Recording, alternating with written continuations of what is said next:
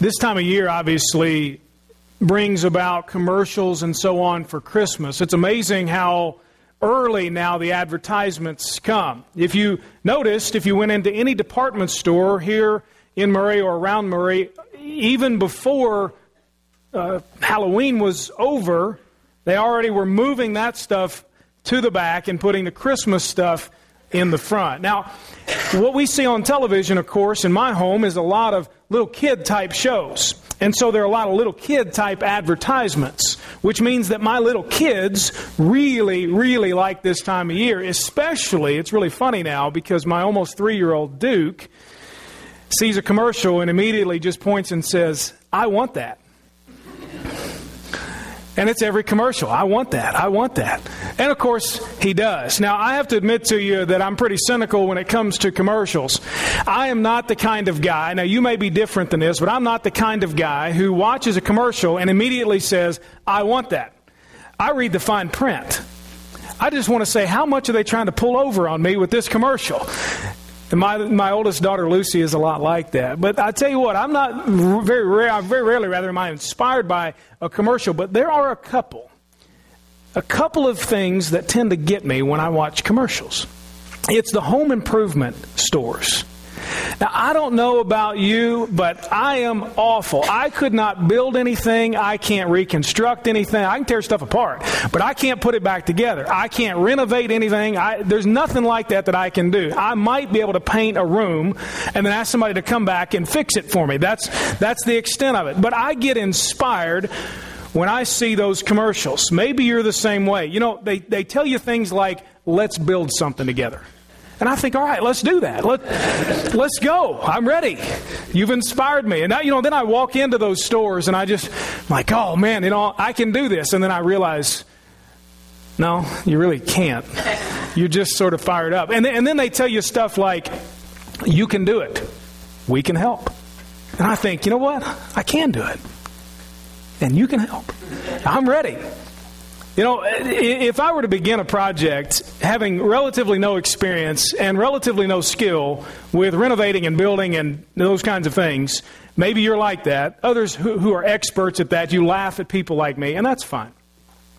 But if I were to begin a project like that, something that I wanted to do, to construct or build or renovate, after figuring out how long is this going to take me and how much will it cost, I might say, you know what, I want to try this by myself. So what I want to do then is I've got to find somebody who knows what they're doing.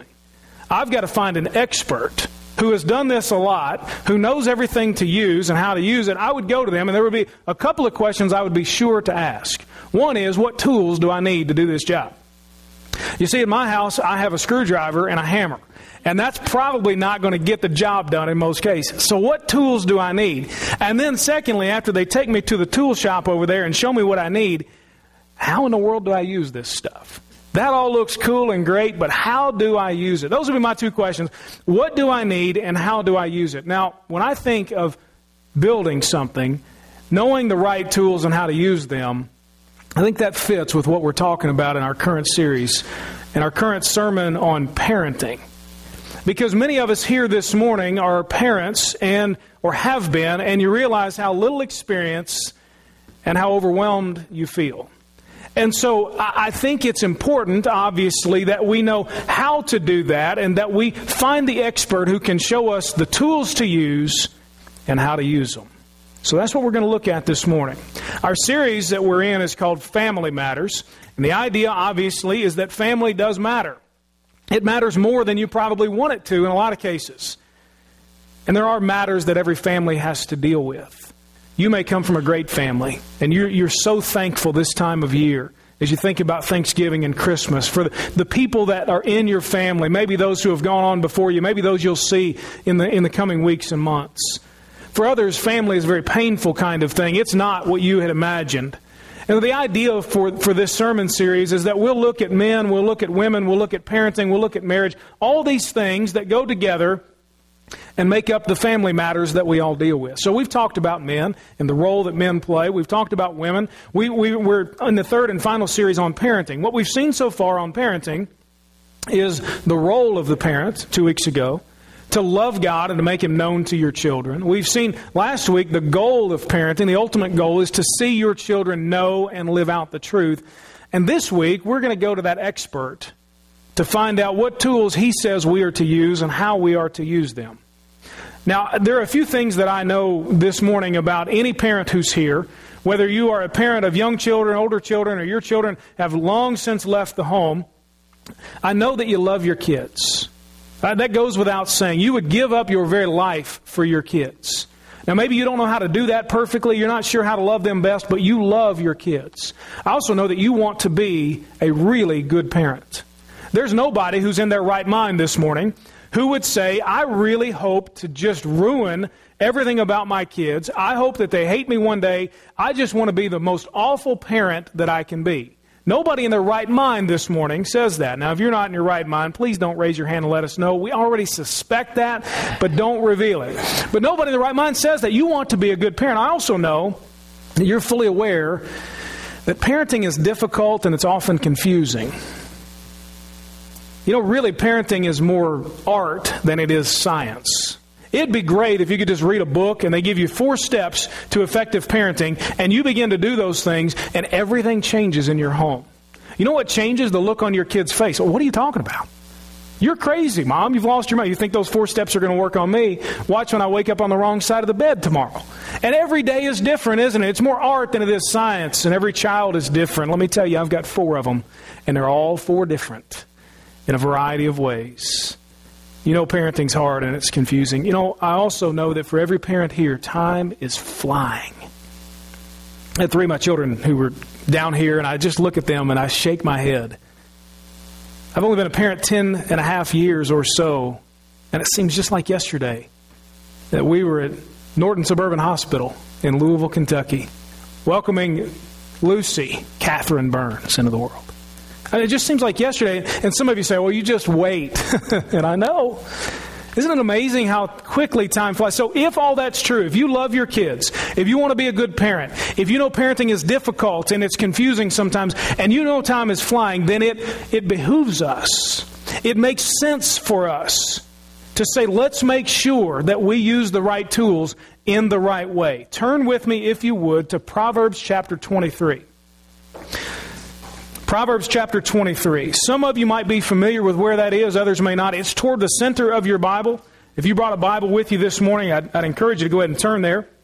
If you don't know where to find it, look in the table of contents. You'll see the book of Proverbs there listed in the Old Testament section, and you can go to that page number. And if you really are tech savvy and you think it's cool to look up stuff on your phone or your tablet, then by all means, get to the Bible somehow on that. We put a little code there in the middle of your bulletin. You can scan that. Aren't we cool? It will go straight there and tell you all the Scripture. Proverbs chapter 23 is where we're going to be. We'll begin in verse 13. Proverbs, of course, is a book of wisdom. And if there's anything that parents need, it's wisdom. Amen.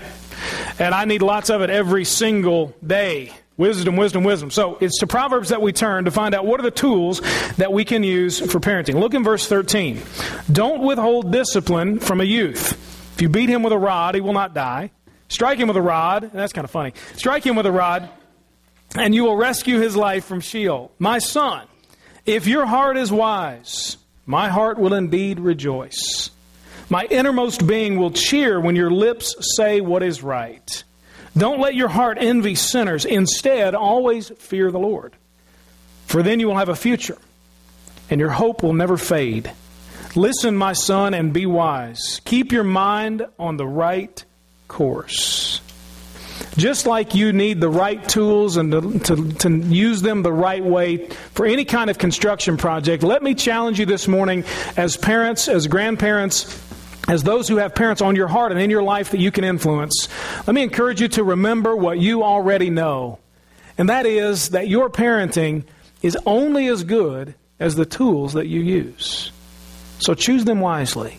You can know your role and you can set the right goals, but if you're not using the right tools to get there, you'll never get there. Your parenting, just like any project that you take on around your home, your parenting is only as good as the tools you use, so be sure to choose them wisely. I find here in Proverbs 23 3 general tools that God wants parents to use. The first of which, we'll look at each of these, the first of which is to use appropriate discipline. Use appropriate discipline. Look again in verse 13.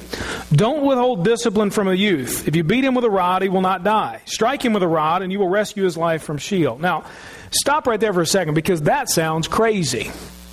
I mean, some of you are thinking, okay, is that what I'm really supposed to do? And if I'm a kid, am I just supposed to take that? Okay, Dad, go ahead. Here's the rod, smack me in the head with it. I mean, how do we read into that? What really is going on here? Certainly this is talking about some direct physical kind of punishment, particularly for younger children, but this is in general discipline as a whole. But we object to this, don't we? It's a strong language. We say, well, that sounds like abuse to me. Hold on just a second. Now, I will say this, that if you are spanking children out of anger and frustration and out of impulse, then you are tending toward abuse. I will tell you that. That doesn't mean that you're a child abuser. Please don't misread me. But you have the tendencies there to get out of control. You've been there. You understand what I'm saying. But if your discipline, particularly of the physical kind for younger children, if it is controlled and comes from a loving parent, it's not abuse. It's discipline. It's God-ordained, God-sponsored, God-okayed discipline. God does not in any way give us permission to hit our children randomly, to take our frustrations out on them. In no way does God ever, ever, ever condone that at all.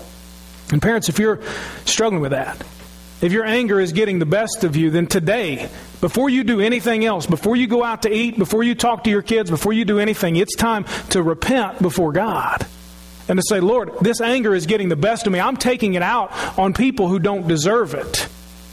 But this isn't abuse. You might say, well, okay, if I'm to spank my children, won't that teach them to hit? Well, I love this one. This is a classic one. Well, I don't want to teach them to hit, so I'm not going to spank them. Again, I go back to the method and how you're doing it. If you are out of control, and you are spanking on impulse and out of frustration and anger all the time, then yes, you probably will teach your kids to hit. Why? Because if your kid does something and immediately you reach out and swat them, guess what's going to happen the next time somebody does something to them and they get angry and frustrated and that look like you just gave them comes on their face? Guess what they have seen? Well, they've seen mom and dad reach out and swat. Why are my kids hitting each other? It might be, not always, it might be because we're not using spanking appropriately. We're out of control. But if it's under control from a loving, controlled parent, then it's not hitting, then it's a spanking, and I believe they understand then the difference. You might say, well, look, when I was a kid, I got spanked and I didn't like it. And I just want to say, who did? Are you kidding? Who in the world ever liked a spanking? Dad, today I'm going to do something really boneheaded so that you'll give me a spanking. Well, I just would love that. It'd be so great. I really enjoyed the last one that you gave me. Man, it felt so good. Dad, would you mind again, please? I'm going to mess up in about 10 minutes. I just want you to be ready. Nobody says that. I think probably we look back on our childhood and we say, I didn't like it when it happened to me. And it could be because your parents didn't do it right. There are some folks here, I guarantee you, and I've not heard your story completely, but I guarantee you there could be a person here today who looks back and says, you know what? I've never dealt with what my parents did to me. Really, when I look back on it, they were out of control. And I was really physically abused as a child. Well, the way they went about it was not right. And maybe today you just need to say to the Lord, God, I got to dump all that stuff with you. You've been walking around broken and wounded for years and years and years, never having resolution on any of that stuff. Maybe the Holy Spirit today tells you, look, bring that to me and let me begin the process of healing you. But just because your parents did it wrong or you didn't like it as a child doesn't mean that your kids don't need it as well. And then there's the objection that says, well, look, that's great because you got 4 little kids, but I got 3 teenagers and that ain't working on them. I can't spank a teenager. And I say, you're right, you probably shouldn't try that. We'll get to that in just a moment. How do you deal with some discipline there? These ideas of discipline and the objections to them, I think, are countered by some reasons for discipline. If you've got your little insert where the sermon outline is, flip it over real quick. Even if you're not taking notes this morning, play along for just a second and pretend to pay attention, all right? If you would, look at the reasons to discipline. We say, all right, well, here are all the reasons not to. Well, it seems like abuse. I don't want to teach my kids to hit. I didn't like it. Or I can't spank my kids. They're too old. Here are some reasons to discipline. First of all, it demonstrates that you trust God. It demonstrates faith in God. Why? Because God said to do it, so I do it. God says this is the path to help my kids become the people they need to be, so I will do that. I will trust God that when I discipline my children, that He will be faithful to His Word and will do what He's promised to do. And that is to use that discipline to guide and correct their hearts. Secondly, you owe it to your kids.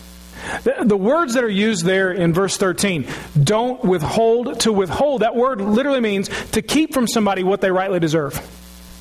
You realize that your kids rightly are entitled to discipline from you. And if you are not giving them discipline, you are cheating them out of what is rightly deserved in their lives. I don't know where you stand this morning, parents. Maybe you're great at this. Maybe you're not. Maybe you got a lot of ground to make up for. I don't know. But if you are not giving your children discipline, if you're a grandparent and you see that those kids that are in your life, and that your kids are not giving their kids discipline, they're cheating their children out of that. You owe it to them. They're not going to get it anywhere else. Thirdly, it teaches immediate consequences, tangible consequences for sinful behavior. We live in a world where sin really is rewarded in most cases. It's not punished anymore. It's not squashed anymore. It's rewarded. Just watch television.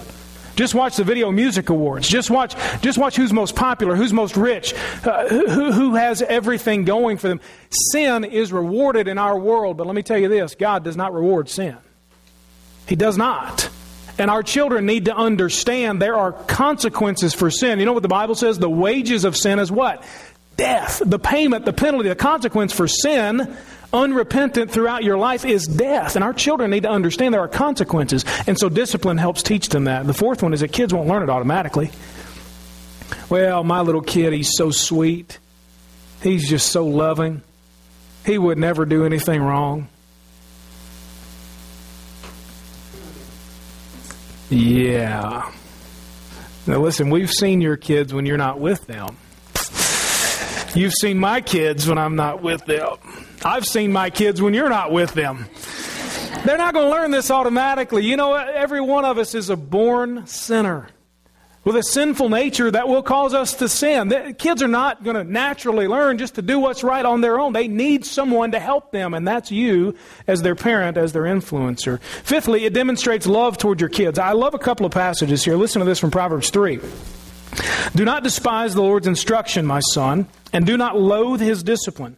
For the Lord disciplines the one He loves, just as a father the son He delights in.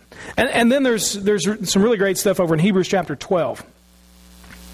At the end of verse 5, it says this, my son, do not take the Lord's discipline lightly, or faint when you are reproved by Him. For the Lord disciplines the one He loves, and punishes every son whom He receives. Endure it as discipline. God is dealing with you as sons. For what son is there whom a father does not discipline?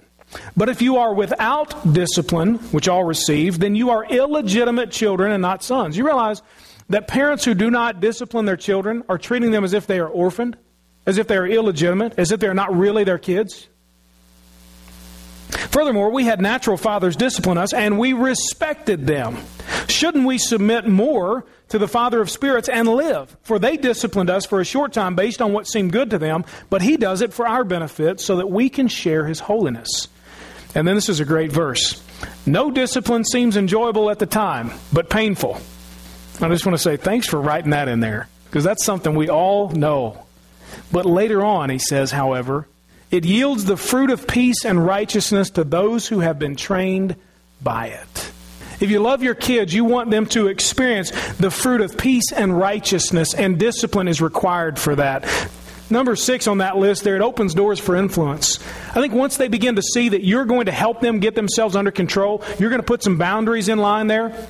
You're not just going to let them figure life out on their own. You're not going to let them run wild. I really believe that opens some doors for influence. They begin to say, you know what? Here's a person I can count on. Here's somebody who's there for me. Even if I don't like it at first, this is somebody who's going to be consistent in my life. And then number 7 there, it sets a higher standard for your kids. At the end of the book of Joshua, After the Israelites have gone into the promised land and they've taken it over, Joshua stands before the people and he says, look, you're going to face all kinds of things that you could give yourselves to. All kinds of things that you could devote your life to. All kinds of gods that you could worship. He says, look, you do what you're going to do. You make your own mind up. But then he says, as for me and my family, we are going to serve the Lord. I can picture his children standing there, and it's almost as if Dad is saying, look, let them do what they want to do. We're not worried about them, but as for us, we're going to do it God's way. I really believe that when you begin to do parenting God's way, it raises the standard for your own children and says, look, we're not going to be arrogant, we're not going to hold this over anybody, but we are going to do life and family God's way. That's what discipline does. Those are some reasons to discipline. If you're convinced by now that discipline is necessary, and how do you do it? How do you go about that? You'll see there on the back of that little insert, one of the first things you've got to do is make it age specific. And when they're young, very young, say infancy to up to about age 5, they need to know they're special creations of God and they're under authority. Not one or the other. They need to know both. They need to know, yes, you're special and yes, God has made you, but they also need to learn that doesn't give you free license to do whatever you want. That means you're under authority. Under God's authority, and here on earth, under Mom and Dad's authority. So they need to learn the meaning of the word no. You know, that's lost on some kids, isn't it? Maybe it's your kids. Maybe it's my kids. Lost on some of them. No, and they just look at you like a deer in headlights. Not sure what that means. Keep reinforcing that. Make sure they understand that. Make sure they know there are boundaries. So some things you can do, you can say, this is when we eat, and if you choose not to eat then, you're choosing not to eat right now. You get it? Okay, choose to eat. This is when we're going to bed, and you will go to bed in here, where we tell you to, and you will stay there until we allow you to get up. This is hard. I'm not telling you this is easy. This is difficult stuff, but kids need that sort of thing. Now, as they get a little bit older, say age 6 to about age 12, the discipline changes just a little bit. Certainly there are some spankings that are still needed during that time period. But discipline now helps them to build character. We want them to be able to make right decisions on their own apart from us when we're not with them. And so we try to give them some responsibilities and hold them to that. The other day, Nancy woke up and she wasn't feeling well, so I stayed home and of course, we homeschool our older 3 children, and Duke is there all the time. And so we just sort of took the day off from school because that's probably not what Dad needed to do right then, if you get what I'm saying. And so we went outside. And I thought, we're just going to experience nature today. And so I saw the nature that was falling off the trees and decided, no, it's a perfect opportunity. Let's give my kids a little something to do right here. And the one that I thought needed something to do in that moment was my 8-year-old son, Hank. Hank loves to play. He doesn't want to work that much, if you understand what I mean. He loves to play. He's a wonderful kid, but I thought, you know what? I'm going to give him something to do. So I got the leaf blower out. And I told him, I said, Hank, this leaf blower blows air out at 195 miles an hour. It's written right there on the side. And he's just, I said, I need you to blow all these leaves 195 miles an hour right off the driveway. All right, so he gets in and he starts doing it, About halfway through, he says, Dad, I'm kind of tired. That leaf blower blowing 195 miles an hour against an 8-year-old kid is kind of hard to handle. And I said, well, I don't care if you're tired. I finished the job. It's during that time when we need to help them understand, look, I'm going to hold you accountable for the things that I've asked you to do. And then as they get older, as they become teenagers, the physical discipline in a lot of ways has to go away. I'm not convinced that smacking a teenager in the mouth, pushing them, that kind of thing is going to really do anything but make them resent you. They don't need necessarily more rules during this time, because if all they have are rules and they don't have a loving relationship with you, guess what's going to happen? They're going to go the other way. So it's during the teenage years that the art of parenting takes on a whole new level. Now, I've never been the parent of teenagers, but I've been around enough teenagers to know it ain't easy being around teenagers. It's hard. It's difficult to parent teenagers. I understand that. But let me tell you this. Do all you can during that time to make it age specific and to relate to them over and over and over. You know what that means? You're not going to get a lot of sleep. You know why? Because they don't want to talk at 9 o'clock in the morning when you're wide awake. They want to talk at about midnight or 1 in the morning or just randomly. They just want to start texting you back and forth. Or they're going to send you a Facebook message from their room when you're sitting in the living room. So send them one back. Communicate with them however it is that they're opening the door for communication. Obviously, they need some discipline. They need some rules. They need some of that. But what they need more than anything is for you to do all you can to keep the lines of communication and lines of love open toward them. There are no guarantees, obviously, that any of that is it's going to be formulaic and it's going to work. And it's not that way. But at the same time, I think you've got to keep every opportunity that you can for communication open with those teenagers. That's how you can go about some of that stuff. So this week, when it relates to appropriate discipline with your children, here's a simple thing that I want to challenge you to do is to raise the bar for your kids. Just raise the bar for them. Now, this means that if you're the parent of a younger child, that you begin the process of first-time obedience. No more counting. No more yelling and screaming till you're blue in the face. No more giving them opportunities to ignore you. It simply means that maybe you go to your children this afternoon and you say, look, Mom and Dad have decided, or Mom or Dad or whomever, you may be the only parent there, I've decided that we're going to work on what we're going to call first-time obedience. Do you know what that means? No. Well, let me explain it to you. That means that when I say to do something or ask you to do something, you do it. Novel concept. It's amazing. And if you choose not to do it when I ask you to do it, you are choosing disobedience, which will bring consequences. It's all up to you. The choice is yours. You can choose to obey. You can choose to not obey. Totally up to you. Mom and Dad aren't really going to be too affected by it because it's your choice. Now, that sounds really simple, but I believe that the process of raising the bar for your children includes this idea of first-time obedience. They're going to need to know at some point and need to respond immediately to something. They're not going to need to wait to a count of 3 or a count of 10 or wait till somebody is yelling and screaming at them, and you can teach them now. Begin the process. Don't come down hard on them the very first time if this is something you've never done before. If your process has been different, be patient, but begin to do it. If you're the parent of an older child, let me challenge you with this. Get them to do something hard this week. Well, they got out of bed. It was pretty tough to get them out of bed. And bang on that door quite a bit. They combed their hair this week. Whew. Get them to do something hard. I don't know what that may be, but challenge them this week. Raise the bar a little bit for them. Don't allow them to let you do everything for them. And let me say this real quick to our young people who are here. Last week, I mentioned that the ultimate goal for parents is not to see their kids get a job and go to college and be productive citizens.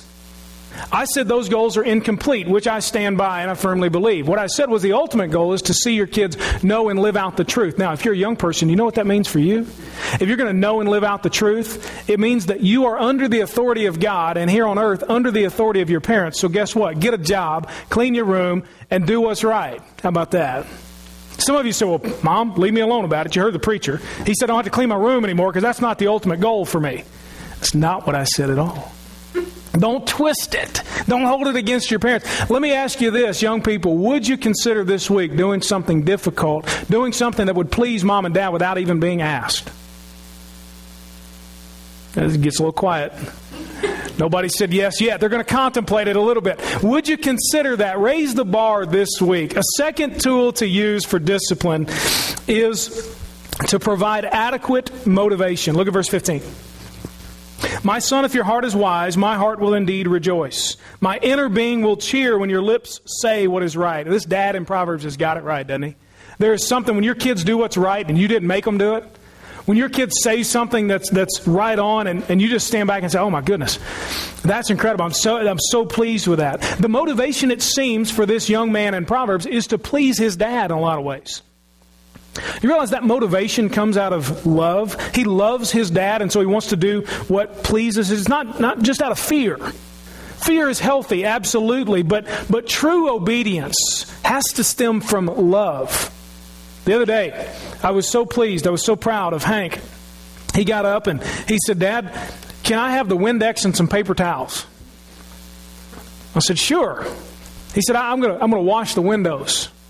Well, I have to give you the context because a couple of days before, he had come up with this scheme that we owed him money for different things that we never agreed to.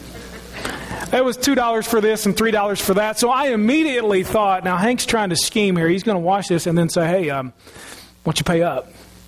But you know what I said? I said, well, Hank, now, we didn't agree that you're going to get paid for this. He said, I know. He said, I just want to surprise Mom. I mean, I almost fell on the floor. But you know what? What he has come to the point as an 8-year-old little boy is that he loves his mama and he wants to do something that pleases her.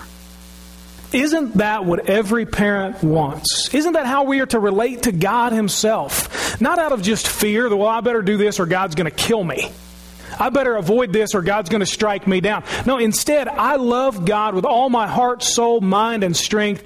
And so because I love Him, as Jesus said, if you love me, obey my commands. Because I love Him, I'll obey. That obedience comes from love. You realize love is based out of relationship, and relationship is built on communication. So this week, if you want to provide adequate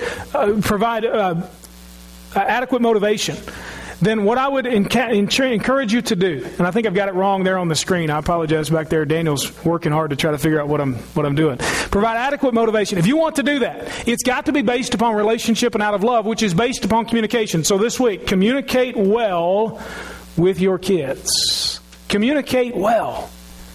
You say, how does that provide motivation? Well, that helps them to know you. They're not going to know anyone or love anyone, rather they don't know. And if they do love you, there's a greater chance they'll have the motivation to obey. So communicate well this week. The basic principle here is simply to seek first to understand and then afterward to be understood. Your kids don't need more lectures. Let me just speak for them real quick. They don't need more lectures. Some of you right now are thinking back 30, 40, 50, even 60, 70 years ago to the lectures you got from your folks. You don't need any more of those, do you? Or you just sit there and take it. And they get done 45 minutes later and they say, now, don't you have anything to say? Like, no, I just need to go lay down. That wore me out. They don't need more of that. They need you to understand them. And so the art of communication here is drawing out of them and helping them to express themselves and so that you can understand them. There's some ways that you can communicate. When you do, vary your communication. You'll see there on that insert, you'll see some ways. You can encourage them, correct them, rebuke them. An entreaty is just pleading with them, Lord, please listen. He says, my son, listen to me. You can give them instruction or a warning or teaching or listen to them pray, and you begin to understand them as you do all of those things. So communicate well. Use appropriate discipline. Give them adequate motivation. And then thirdly, supply legitimate reasoning. Look at verse 17. Don't let your heart envy sinners.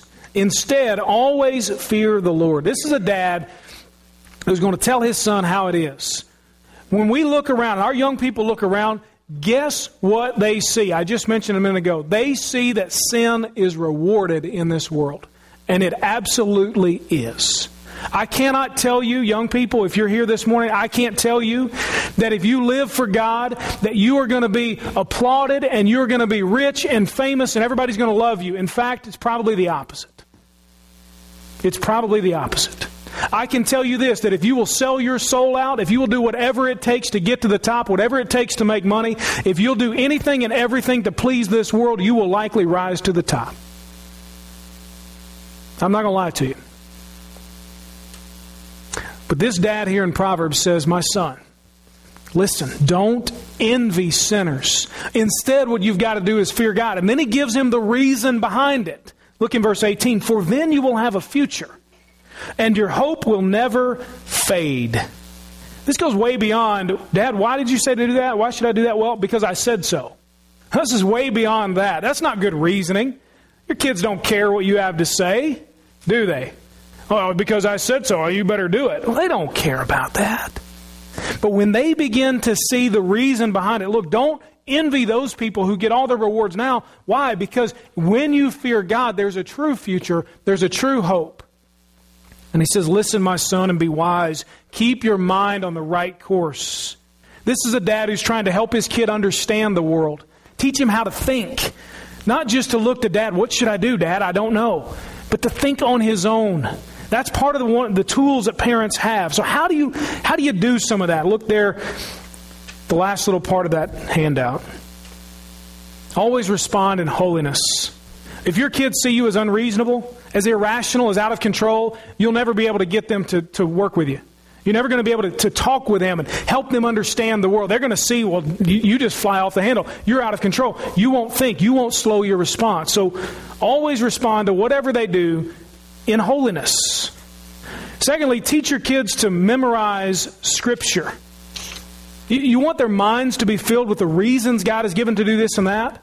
It can't be what they see on television. That's not going to give them those good reasons. It's got to be from the Scripture. Teach them to memorize Scripture. Thirdly, talk to them as if they can reason. Don't treat them as if they have no brain. Obviously, this is age appropriate as well, but when they do something or something happens, one of the things that you can do that's very helpful is to say, okay, tell me what happened. Let them explain it. Okay, here's what you did. Tell me what you were feeling right before you did that. Whatever kind of emotion it was. I was angry. Well, I was bored. I was sad. Whatever it may be.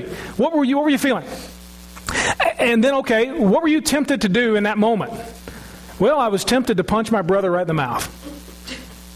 Okay? What were your other choices at that point that you could have chosen? And then what did you do? You begin to help them reason through. Not just, why in the world did you punch your brother in the mouth?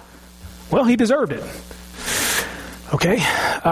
You see, there's a different... Help them reason. Talk to them as if they can. Also, do your homework.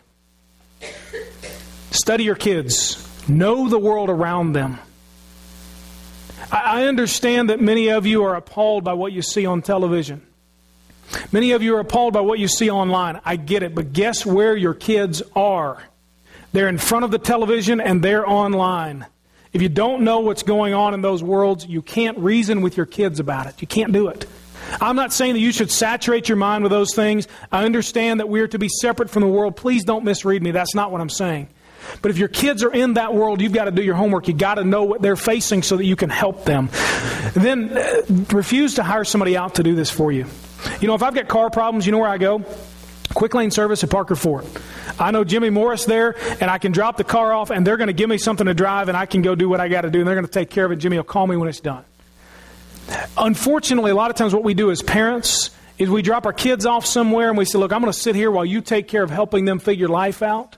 Now, I realize that school is great for education. I realize church is great for helping kids grow spiritually, but there is nothing like you being the main influence. Don't give it up. Don't hire somebody out to do it for you. And then the last little thing on there is to be real with your kids. You see this dad here who's just saying, son, here's how it is. You know, I think we've got so many parents who are afraid to let your kids know why you struggle with things. Afraid to say, you know what, Dad's not perfect. I mess up a lot.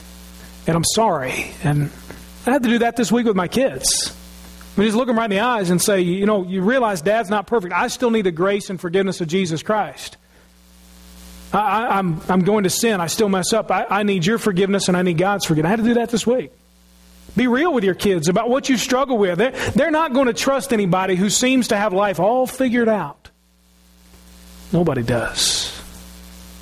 So provide adequate motivation, legitimate reasoning. And this week with the legitimate reasoning, listen for the why from your kids. Listen for the why. Begin to ask them to delve deep. Help them to figure things out. Why did that happen? Why did this person choose that? Why is this better than that? Why is that not the right thing to do? Listen for the why and then address those things. Really listen for it.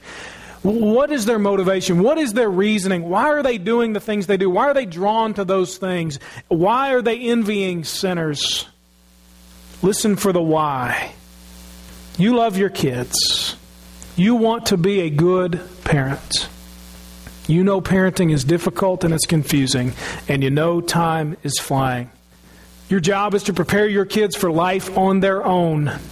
And so please, I beg you, use the tools that God has given you God's way. Don't wing it. Don't go on your own. Listen to what Jesus has to say in John chapter 15. Remain in me and I in you. Just as a branch is unable to produce fruit by itself unless it remains on the vine, so neither you can unless you remain in me. I am the vine, you are the branches. The one who remains in me and I in him produces much fruit, because you can do nothing apart from me. This isn't a pep talk for parents. I want you to be pointed to the fact that apart from Jesus Christ, you can do nothing, and that includes your parenting. So the call today is not, all right, I'm going to do better as a parent. The call today is, Lord Jesus Christ, I can do nothing apart from you. And I humble myself before you as a parent. I humble myself before you as a child or as a friend of parents who I need to influence. And Lord Jesus, I can do nothing apart from you. So the invitation this morning for parents is to evaluate. Are you using the right tools? Are you going at this alone? Or are you saying, Lord Jesus, I need you? And maybe this morning you just need to come and kneel here and pray and say, Lord, I'm not doing this right. And I want to use your tools the right way. Submit myself to you. Or maybe you're a kid today. You're a young person, a teenager, and you say, you know what? God has been all over me this morning. And maybe I haven't realized it, but God's been all over me because I will not submit to Him and to my parents. I won't do it. And I need to do that this morning. Or maybe you say, you know, I'm way past this stage of parenting. I got some people in mind. I'm going to tell them about this, and they're going to go online and listen to it. I'm going to hit them with this, but I'm way past that. Who is it in your life? Who is it on your heart this morning that you can come and pray for? In just a moment, we'll close, and you can do business with God right there at your seat. Make whatever decision, commitment it is that the Holy Spirit is drawing you toward this morning, or you can come and pray. I'll be standing here. We'll have a couple of our deacons down front just to receive and pray for you if you say, look, I need help with this. But don't leave today without having made a commitment to use the tools for parenting that God has given you His way. Let's pray together.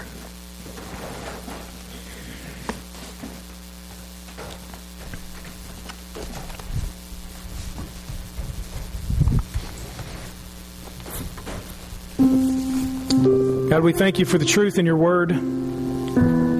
We pray that you would challenge us to respond this morning. First and foremost, respond to our need for Jesus Christ. Remembering that apart from you, Lord, we can do nothing.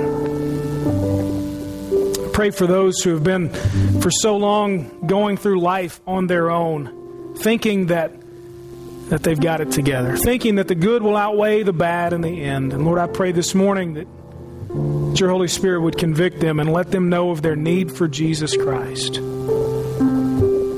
Lord, for those parents who have just kind of wandered around with their parenting, God, I pray this morning we'd repent and we would commit to you to do parenting your way. For the young people that are here, God, I pray that they would see the value in submitting to your authority, that it gives them a hope and a future. And I pray, Lord, you'd give them the courage and the will to submit to the earthly authority of their parents. Lord, change us, we pray this morning. In Jesus' name, amen.